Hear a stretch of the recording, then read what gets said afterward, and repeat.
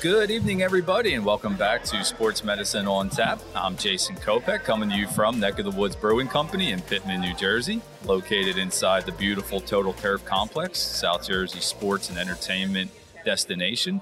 Dr. Frey, we took a week off. Happy to be back. We've got a great crowd down here tonight, don't we? It's pretty full. It's nice. Apparently, we take a week or two off, and suddenly Tuesdays are the hit night down here. That's what happens when we go away. How was your vacation? Fantastic. Honestly, we went out to a place called Deep Creek, Maryland, way the heck out in Maryland, Western Maryland, almost to West Virginia. And I had been there once before. My wife's from Pittsburgh, and it's a pretty good vacation spot for people from Pittsburgh and actually people from D.C. It's actually not that far from D.C. to drive up. But out here where we are close to Philly, no one really knows about it. It's like a 4.5 hour drive. But I call it kind of like a poor man's Tahoe. It's a big, huge lake. We got a house right on the lake. We rented a boat for a couple days. Kids were tubing. We rented a water trampoline. There was mountain biking. There was hiking. It was honestly one of the best vacations I've had in a very long time. So if people don't know about it, Deep Creek, Maryland, it's a great place to go. Good to know. Good to know. Obviously, the big headlines in the sports world, since we were last on, was the Simone Biles and her, struggles in the Olympics, with some mental health issues. So when we start talking about mental health, obviously this is a topic that you and I need to bring in some, very expertise help. Who do you have with us tonight? So I was lucky enough to be able to recruit a friend of mine, Jenna Reed, Dr. Jenna Reed. Jenna, can you tell us a little bit about yourself? Yeah, absolutely.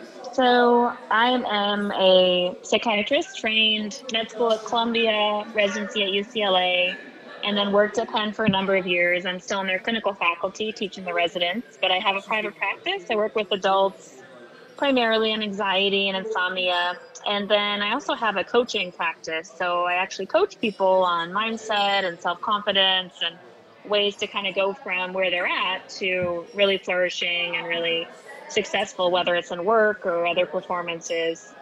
So that's sort of what I've been up to.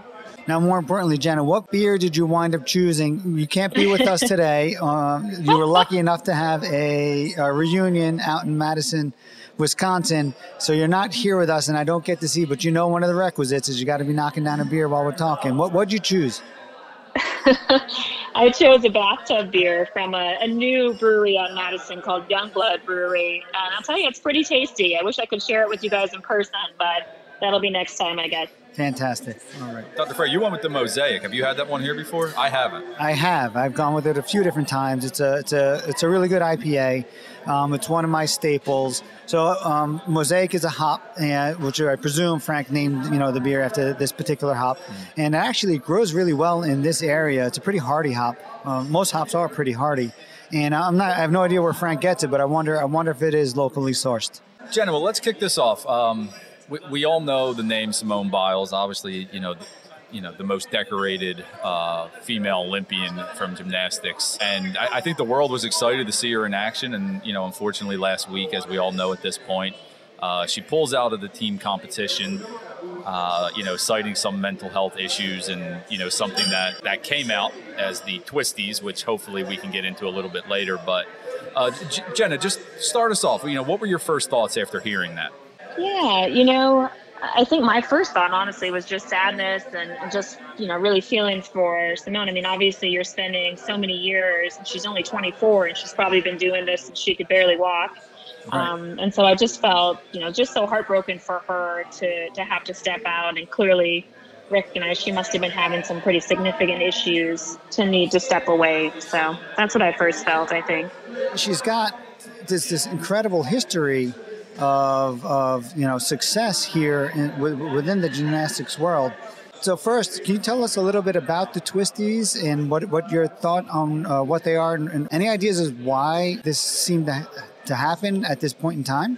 Yeah, so I think there's a short answer and a long answer to that. I think the short answer is no one really knows what's going on with things like the twisties or the yips or whatever happened to Giannis Antetokounmpo and his free throws this season. I don't think there's any absolute understanding, but I think there are some good theories out there as to why that's happening.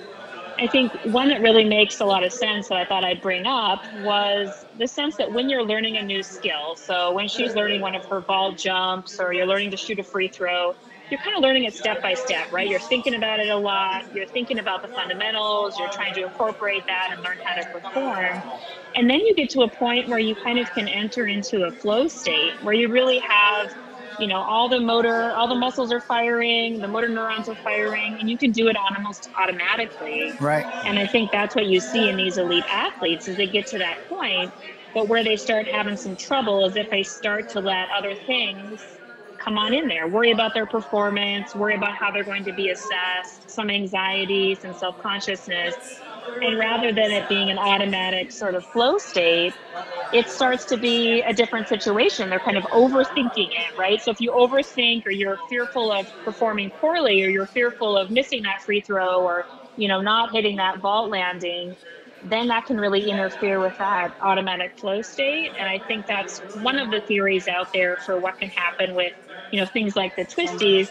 And frankly, here she is with just mere inches between her landing this incredibly complex jump and her really having a catastrophic injury, right. Which is just so frightening to consider. So I think the fact that she was aware and becoming maybe more aware of what those negative outcomes or what those dangerous outcomes could be, I think that can get in your head even when you're an elite athlete, and that can take you away from, like I said, that more automatic flow state where you're just in it. I think you bring up a really good point here. You went down the road of yips. It seems to be, basically the same entity, just, the way it's expressed in a different sport. I was a former wrestler, right? And in wrestling, you're supposed to have a general proprioception of, kind of where you are in the world at all times. Like as you're kind of rolling around, you should kind of know what's up and what's down and just have an idea of that. And I think in gymnastics, that's critical, right? You're talking about that they're on these vaults, they're in the air, they're spinning and they're flipping, and their sensorium's just turned upside down, but yet they're able to maintain wherewithal of what's up and what's down and when they need to untuck and how to land. And if they lose that wherewithal, then catastrophe could ensue. They come out of their spin and they land on their head instead of on their feet. Mm-hmm. You could see it in gymnastics as well. I went to Wikipedia to get a little bit of this the definitions, and they said Tommy Armour, a former golfer, I guess originally coined the phrase yips, in which he ended up pulling out of tournament play because, just like you're saying, when he was golfing, I guess he couldn't stop thinking about what he's doing as opposed to just letting it happen, muscle memory. And we've seen this in a number of different professional athletes along the way. We've seen it in, Steve Blass was a former pitcher for the Pittsburgh Pirates, an all-star pitcher. And then in 1973, he lost his ability to hit the strike zone.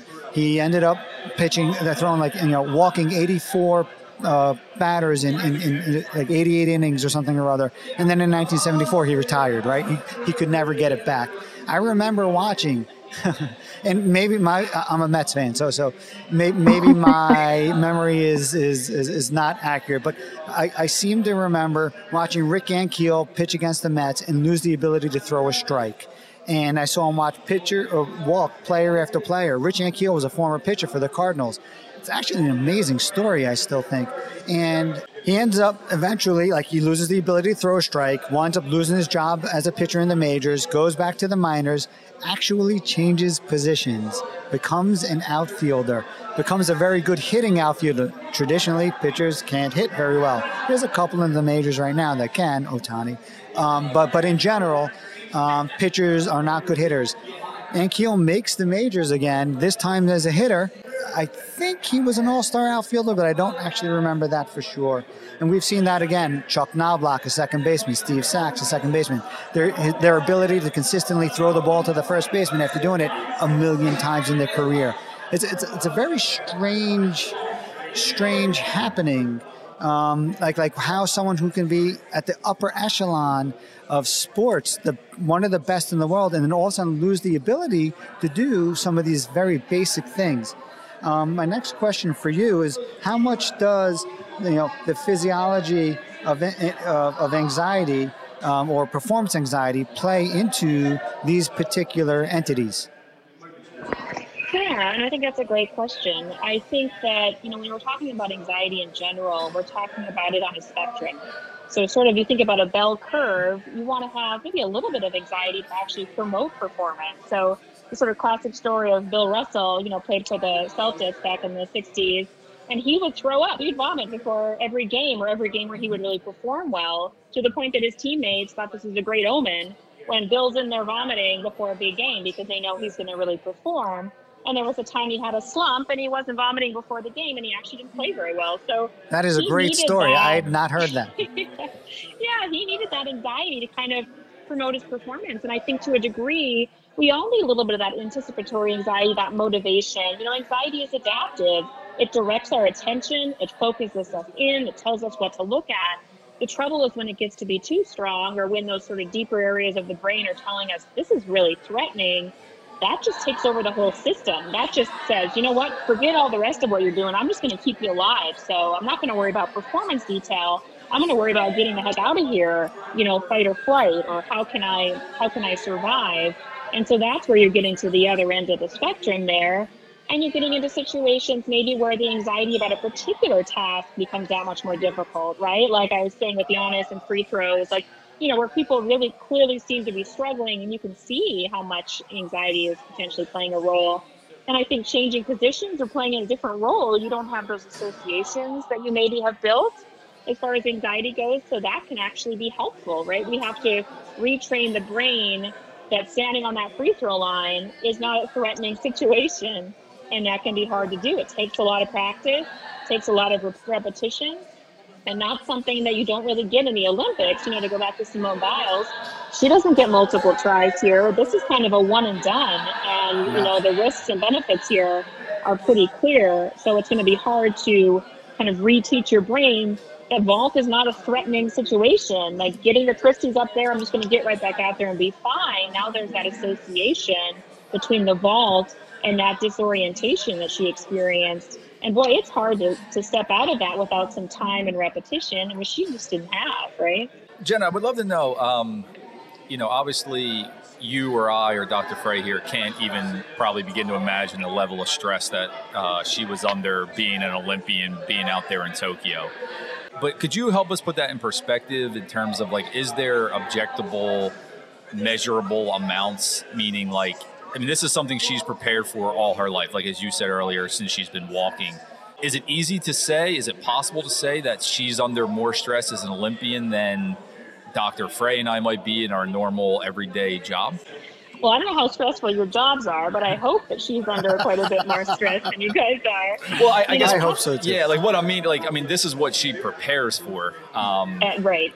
So right. you would think that this wouldn't come up, and this wasn't her first go around, right? She had 30-ish. Best in the world, regarded as the best ever. I think her bronze medal that she claimed earlier today now ties her for the record most decorated, but it doesn't mean that she was a flop before that.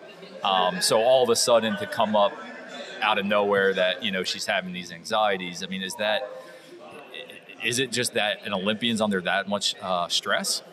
Yeah, obviously I can't speak to what her internal experience is, but I think absolutely, she's in her early 20s. She's coming back after a huge Olympic Games last time and really, like you said, just being top in the world. Then we have the delay of the Olympics by a year. So she's continuing to train. She's trying to push herself, but trying to live with injuries as they come along. And it sounds like, dealing with some other issues with confidence and things like that. And, she's a kid. And the Olympics, frankly, are once every 4 years, once 5 in this situation. And so it's kind of a one and done.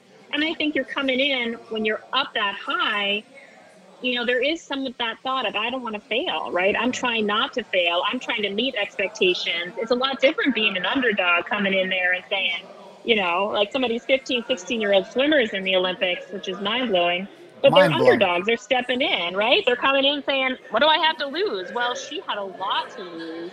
Right. And I think another theory that's out there, not to get too deep into the brain anatomy here, but that prefrontal cortex, that front part of your brain that tells you this is potentially dangerous. These are the potential outcomes. That's developing across your late teens, early 20s. So it's not that developed in teenagers, hence teenagers out there experimenting and thinking nothing bad's going to happen to them and not worrying about the consequences. And as you're getting through your 20s, that starts to develop and become more robust. And so that can also lead to more self-awareness that, look, this is a potentially risky move. I mean, I heard someone equate the vault jump to diving into an empty swimming pool. You know, this is Right. not without risk. And I think as she's aging and her brain's developing, we all naturally start to be a little bit more aware of what those consequences are for our behavior. I guess that's why we worry so much more about our kids, and our kids worry about themselves. Right. Exactly. It's like, are you going to jump from that high? Like, that's making me anxious. So, yeah, I get that for sure. 13-year-old winning the first skateboarding competition. I don't even know how to term it correctly, but yeah, I mean it's just crazy. They don't have that certain level of fear. How is it that she was able to, kind of rebound so quickly and get back? That's where I was going. Yeah, and kind of get back. And this was probably a lot of controversy, at least on social media, as to, pulling out of the team events, but then, she was able to bounce back early this morning and compete in the individual events. Is this something that you see frequently where it comes and goes like that? Well, I mean, I think it's a testament to her strength and character, right? That she went through something as difficult as this. And, she's getting a lot of good things in social media, but she's also getting a lot of really negative comments. Right. And yet, we're going to go there next. Yeah, it's a sign to her character that she's saying, you know what, like, I'm going to get back out there and try this again, because I don't think any of us believe she's going there without fear. I don't think any of us think the anxiety's gone, she feels fine now, she's going to jump in there. Like, I think she's sort of that true example of courage where you are afraid, where it is a frightening situation, and you're going to push through anyway. And so I think that's just more of a testament to her than just about any other thing that she's done, that she was willing to get back up there again. And I think she had a lot of support. I think that, hopefully U.S. gymnastics have learned from a pretty difficult history and have stepped in to support her. And I think even just athletes around the world, there's just getting more and more outward discussion of mental health treatment in athletics. I mean, behind the scenes, we know that all those athletes have mindset coaches and sleep coaches and psychologists in there trying to help them reach their best performance, but it's not always talked about. So, I just think it's really a test of her testament to her character that she got back up there and was able to get a bronze. I mean, she's a pretty phenomenal woman, frankly. And so I want to play devil's advocate here, and I want to be clear that I'm playing devil's advocate when I go down this road and ask this question. But I understand where some people may sort of gain these feelings, and you talked about it. You touched on it. How is it being viewed in social media at times? But what would you say to the person who is criticizing her, who has to say, who takes it from the point of view that, she went through the qualifier, whatever, and I actually don't know the technical term for the first round there, but the qualifier, and she wasn't performing up to Simone Biles' standard level of performance, where she seemed to be struggling through it. So if she was being, and she had been through multiple world championships and won, the world title, and was performed so incredibly well at the Rio Olympics, and now all of a sudden she's being faced with a challenge, and her quote, she said, I had a difficult time napping today and whatnot, and those who would view it as, well, she was having an off day, she wasn't quite right, and as a result, she chose, or she folded, as opposed to this being more of a mental health issue. And those who would argue that she let her country down or didn't perform up to the way that we would expect, and that this is not okay, that you should be able to perform under pressure and whatnot. What would your response to that maybe off-center criticism be? Yeah, I mean, I think that, anyone as a human can have a situation like this happen. And I think that she is incredibly well trained and knows her body probably far more than the rest of us do, frankly, because she's had to work it and had to recover from injuries and things like that. Right.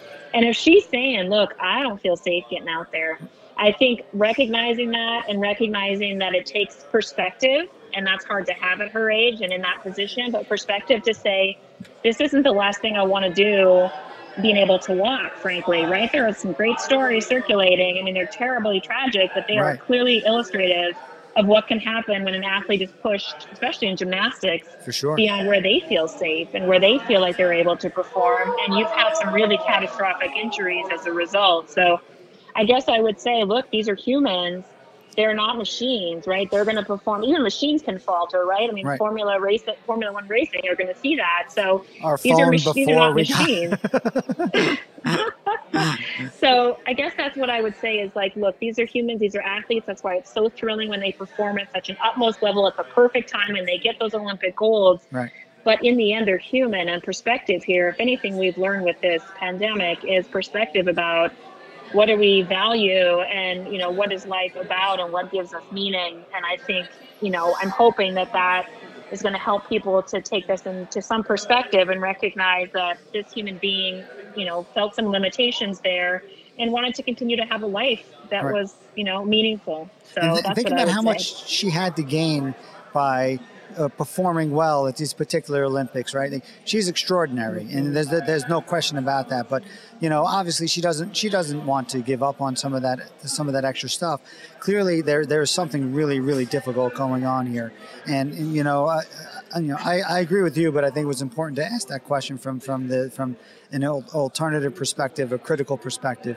Yeah, and I think that's exactly the right answer. She's a human, and this needs to be treated as such. And humans, you know, it's sort of been a topic that keeps creeping into all of our shows, right? We keep going back to Drew Robinson. We've talked about Naomi Osaka, and Michael Phelps, right? Like, this is a fantastic thing that we're actually putting this on the table and talking about this and considering it. Yeah, actually, I mean, to what Dr. Frey was just talking about, Jenna, we seem to be hearing these stories a little bit more often than I think maybe we used to. Is that just, in your opinion, is that just meaning that, you know, the society's a little bit more accepting of these types of issues? Were they hidden years ago and now they're just starting to surface a little bit more? Yeah, I mean, I think generationally there is more acceptance, more openness to discuss mental health issues. I think that certainly the pandemic has brought some of that to the fore in a way that was really sped up. But I do think that that's been a shift that's happened over time. And I certainly find in, you know, people I'm talking to about mental health issues, so, you know, on my podcast or some of the writing I'm doing, the reflections I get, people in the younger generations are more open about some of these situations. So I think that's part of it. I think having some really brave, you know, athletes who were willing or maybe had to step up and say this is going on, like Naomi Osaka, if she can come forth and say, you know, this tagline of it's okay to not be okay, and still continue to play, still continue to have strong fans, still continue to have sponsorships, I think that says, look, we can let our athletes, you know, be human and have some of these challenges. And okay, if I have those challenges, maybe that's okay, right? Like, maybe I see myself in that person and therefore I might reach out and get some help. And I think the athletes have commented on that. Like, part of this is going to be worth it, even though I'm getting just destroyed in the media, for example, or in social media, because I might be helping someone else not feel so alone with some of these experiences, because they're just kids like, you know, anyone else running around, and they can have some of these issues. Jenna, for somebody like me, an athletic trainer, that's, you know, sometimes, you know, we see these athletes at their best and at their worst, and we're on the front lines, you know, meaning, you know, we're the first to attend to them when an injury happens.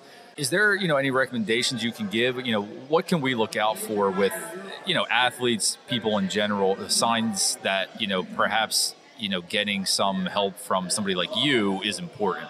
Yeah, I mean, I think that, you know, there is sort of in athletics, I mean, a couple of different interviews I've had on my podcast were two athletes that really said the same thing, which is that you learn early how to manage failure, how to deal with disappointment, how to keep going, how to have that kind of growth mindset. Otherwise, you're not going to keep going. And I think athletes who might be really expressing just a lot of self-criticism, I feel like, you know, I am a failure, a lot of shame, right? Feeling guilty about something is I did something wrong. Feeling shame is I am something wrong. So I am a failure. I am a disappointment. You know, there's nothing good about me, right? Whereas someone level-headed who is an athlete, but also is a son or as a husband or a friend or what have you, can recognize the full spectrum of their experience rather than just saying, if I fail at this sport and I'm not the athlete I wanted to be, then I'm nothing. And I think people who are kind of all or nothing about that, I get concerned about. Certainly expressing feelings of, you know, hopelessness or a sense that I'm totally worthlessness, those kinds of things, I would be more concerned about. I think you hit the nail on the head with that statement. I think that's a really powerful statement that kind of I've done something wrong, or I've done something terrible, therefore I am terrible. And then, it's a hard thing to separate those two things. We're human, people make mistakes, things happen. You do your best, and sometimes it doesn't work out exactly the way that you planned. Doesn't mean that you're terrible. And it's hard sometimes to deal with that. There is a lot of pressure there. This is probably not a fair question, but are there any coping mechanisms or any different ways to think about that particular issue where somebody has struggled and they're right, they've done something wrong, or they didn't fulfill what they perceived as their potential, they didn't do something right, and now they're struggling through it. What would be a good coping mechanism to help them work through that particular issue? Well, I think a big thing, and I think for athletes, their expectation from others and from themselves is that they're just going to power through things, no feelings, I'm tough. And it's actually, they equate being tough with not feeling grief or sadness or disappointment or anger or fear, and I think step one is just like, look, you're human. You're going to feel all those feelings. Like, I hate to say it, but even you're an athlete, even you're an elite athlete, you're going to feel all those feelings. So let's just allow yourself to do that. Allow yourself to get through and process some of those feelings in the short term, regain some of that strength again emotionally. And then let's see what has meaning for you, right? Why? What is your why in pursuing this athletic event? Is it you love being part of a team? You love to perform? You love to feel really fit and powerful? Like, let's really reconnect with the pieces that bring you joy about it. Because I'm sorry, winning is not the whole picture. And if that is your whole picture, then every time you lose, there's this devastation, right? You just lose this sense of self. So really having a clear sense of what is the meaning here? Like, for Simone Biles or for a team player, like going to the Olympics, what is the meaning there, right? Or even just a kid playing in his local team, why is he doing it? And is it given him pleasure? Or are there ways that he's really contributing? And just trying to round out the picture. So it's not just, did you get the W or the L, and anything else doesn't matter, right? Right. Jennifer, for our listeners, for athletes, parents in general, how do we seek out the help of people like you or other mental health professionals? Yeah, I think in general for seeking out mental health care, it's a great, place to start with your primary care provider or even your school coach. I mean, they should have some of the counselors and people available at school. I think the hardest part is just to reach out, that first step, right? And just say, look, as a parent, I'm going to let my son or daughter talk to someone else, and I'm not going to be in that room. And I'm not going to know all the details of what's being said. And that takes a lot, I think, of courage on the parent's part to say, you know what, I am going to try and pull in a professional. I want to fix this myself, but I recognize that I don't have all the tools. And so I'm going to pull in someone to talk. So I think that's a really big step to start with. But I think finding a provider, your primary care doc, Psychology Today, I think those can be some good options for finding a therapist. Doing things like coaching, like my coaching practice, people will come to my website or might find me on Facebook or things like that. So there are a lot of good options there. And just looking to your local athletic, community, maybe some other parents who've had kids, have had some struggles.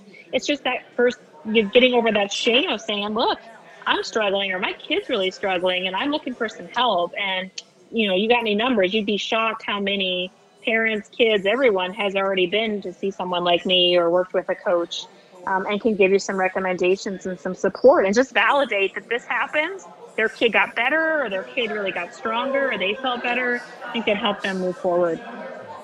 And Jenny, you have a podcast from what I'm aware of? I do, yes. It's called The Reflective Doc. It's really fun. I interview doctors, therapists. I just interviewed a amazing field hockey coach, University of Richmond, named Jamie Montgomery, who was on the U.S. team and talked about mindset and motivation. So I just bring people on and hear their stories, and then they share some of the ways that, like I said, people get through some difficult times, right? How do they find some meaning, be able to move forward? So, yeah, I'd love people to check it out, give me their feedback on it. It's been a lot of fun to do. I've certainly learned a ton doing that and being on, terrific podcasts like yours. Where can we find your podcast at? Yeah, so you can go on Apple Podcasts, Spotify. It's just called The Reflective Doc podcast. You can go to my website, thereflectivedoc.com. I do some writing, contribute to Psychology Today, and they can find out more about the coaching. So it's all in there. Great. Yeah. Well, Jenna, like Dr. Frey had said earlier, it seems to be the more and more episodes we do and the more injuries we discuss, there's always a, psychological aspect to just about everything. Hopefully we can maybe get you on another episode down the road again soon. I would love it. Absolutely. And this time I'm coming in person, man. I'm sitting there with a beer and we're going to have a conversation. Jenna, bad timing. We Dr. Frey told me you were away this week, but we just felt like we needed to strike while the iron was hot. And, the Simone Biles topic was actually, the top of the headline. So we appreciate you hopping on a call. Well, I'm sure your family wants you to get back to them. So thank you so much for coming on, especially taking a break while you're away. Really appreciate it. Hey, I'm happy to be on. Now I'm going to go play some, ladder ball or go kayaking or something. I don't know. They keep me busy, this family of mine. So yeah. I appreciate you guys taking the time. I have a beer I have a feeling that beer was just a starter. Yeah. All right. Have a great night. Absolutely. All right, you guys. Take care. Jenna, thanks so much. Absolutely. Bye. Bye-bye. So I actually have a firsthand story of the yips. Really? I was thinking about bringing it up while Jenna was on, but I didn't want her to have to maybe try to analyze, the whole thing and, delve into it too much. So to solve the problem here on the air. Yeah. So not with me, obviously, but, obviously, I was working in professional baseball early on in my career. Right. We talked about it with Greg for a little while. Yeah. 32, 33-year-oldish pitcher that we had on the team. Had pitched in the big league, so he had been at the highest of highs at one point. Right. Warm summer night in July. We were playing down in Texas, something like game time temp at 7:05 was 90 degrees. And this guy gets to about the fifth inning, and I think it's like a 3-1 game in favor of us, he starts to labor a bit, and he walks somebody on a 3-1 count. So, man on first, walks the next batter, man on first and second. Oh, boy. Walks the next guy on 4 pitches. Yeah. Walks the next guy on 4 pitches, walks in a run. We go out, or not we, our pitching coach goes out, they pull him. Hey, the heat's getting to you, whatever. Don't think much of it. Next day, he's going out to just do his normal post-day throwing program down the right field sideline. He is spiking balls left and right. Oh, spiking, God. Right? So our manager, who was 40 years in Major League Baseball, right. Been around everything, I guess saw right away, what was happening. He knew what was going on. He knew right away. He grabs him. He said, let's go out to center field, right? He grabs his glove. He could barely walk even. This guy's pushing 75. Right. Grabs his glove. Hey, me and you just have a catch. First throw the guy makes sails over the center field wall. We struggle with him for weeks. We find situations in a game to put him in. Right. I'm talking ninth inning, down 12-0. Yeah. There's no pressure here. Just go out there. Right.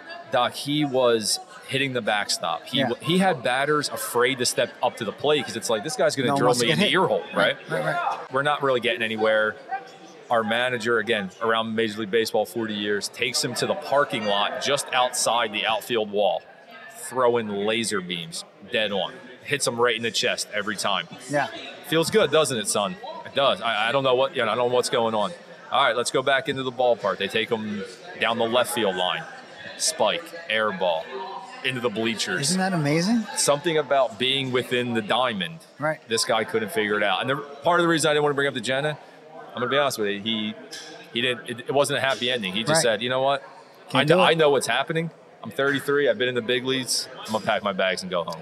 I laughed a little bit along the way because you tell the story, with some humor. Yep. But isn't that amazing? How does that happen? The last throw I remember him making was in the parking lot, and he was hitting our manager dead in the chest. Right. But something about being inside the ballpark and it was interesting because I felt like it unfolded in front of our eyes. It's like a train wreck happening, or a car crash happening slowly in front of you, and you can't look away. Right. But it's mystifying. Yeah. It's inexplainable, and we've seen it in history with multiple athletes. This is a real thing, right? This is not. These people have an awful lot to lose when everything unravels. They don't want it to unravel. Yeah. Like the mind is powerful. Right. When it's not working right, neither are you. Yeah. And it's pretty incredible. Yeah. I've never seen that scenario unfold just like that. I haven't been up front and close. I've seen it. As a fan watching a professional athlete. but I've never seen it unfold just like that. I think it's also a testament to, in general, our country and our society in general, the fact that, you know, when this has happened to Simone Biles, I think the overwhelming response was not of disgrace and dehumanization, but of sympathy and understanding. And it's just pretty extraordinary. Like it's a wonderful place to be. And there's always those people that were, you know, being negative, and it was like, well, she obviously didn't pull out of the individual stuff. She pulled out of the team stuff, and, right? You know, and then, you know, now the story gets worse, right? We find out, you know, today that she had a death in the family, right. Unrelated. It was after she had pulled out, but probably, you know, one of the articles I read was just how terrible of a trip to Tokyo it's been for her in a lot of ways. You know, it's been a long few weeks that she's been out there. And this is coming on the heels of this whole COVID, and I shouldn't say the heels because it seems like we're being thrust back into the thick of it, unfortunately, right? It's on the heels of going through this whole like scenario where all world has been turned upside down, and Tokyo is one of the places that's taken it very, very seriously, right? You know, I don't think this is the exception. I applaud Michael Phelps for some of the stuff that he's doing, you know, for being very, you know, upfront and outspoken about this whole scenario and trying to help, you know, anyone who's been affected by mental health, anyone who's been touched by it or had a family member touched by it knows just how severe and how impactful it can be. It's a great sign for society as a whole that it's becoming more accepted and that people are able to take care of themselves, not be forced into a worse situation. Right. Well, I think that's going to go ahead and wrap things up for tonight. What do you say? I think that's it. I'm going to finish up the last of my mosaic and call it an evening. Before we go ahead and close out our tab, we want to take a moment to thank our sponsors, Reconstructive Orthopedics, with our 8 locations and our focused on you approach, covering all of your orthopedic needs. The Energy Lab, the region's premier sports performance destination. Our good friends at Timber Reel Productions, Joe Warner, welcome back. Thanks for joining us again. Our on-site editor, Kyle Miller, our editor back home. Neck of the Woods Brewing Company. You guys got to stop down here, 614 Lambs Road, Pittman, New Jersey. Try out all their delicious beers. And Total Turf Experience. Thanks a lot for listening. Have a great night. Dr. Frey, see you next week. See you next week.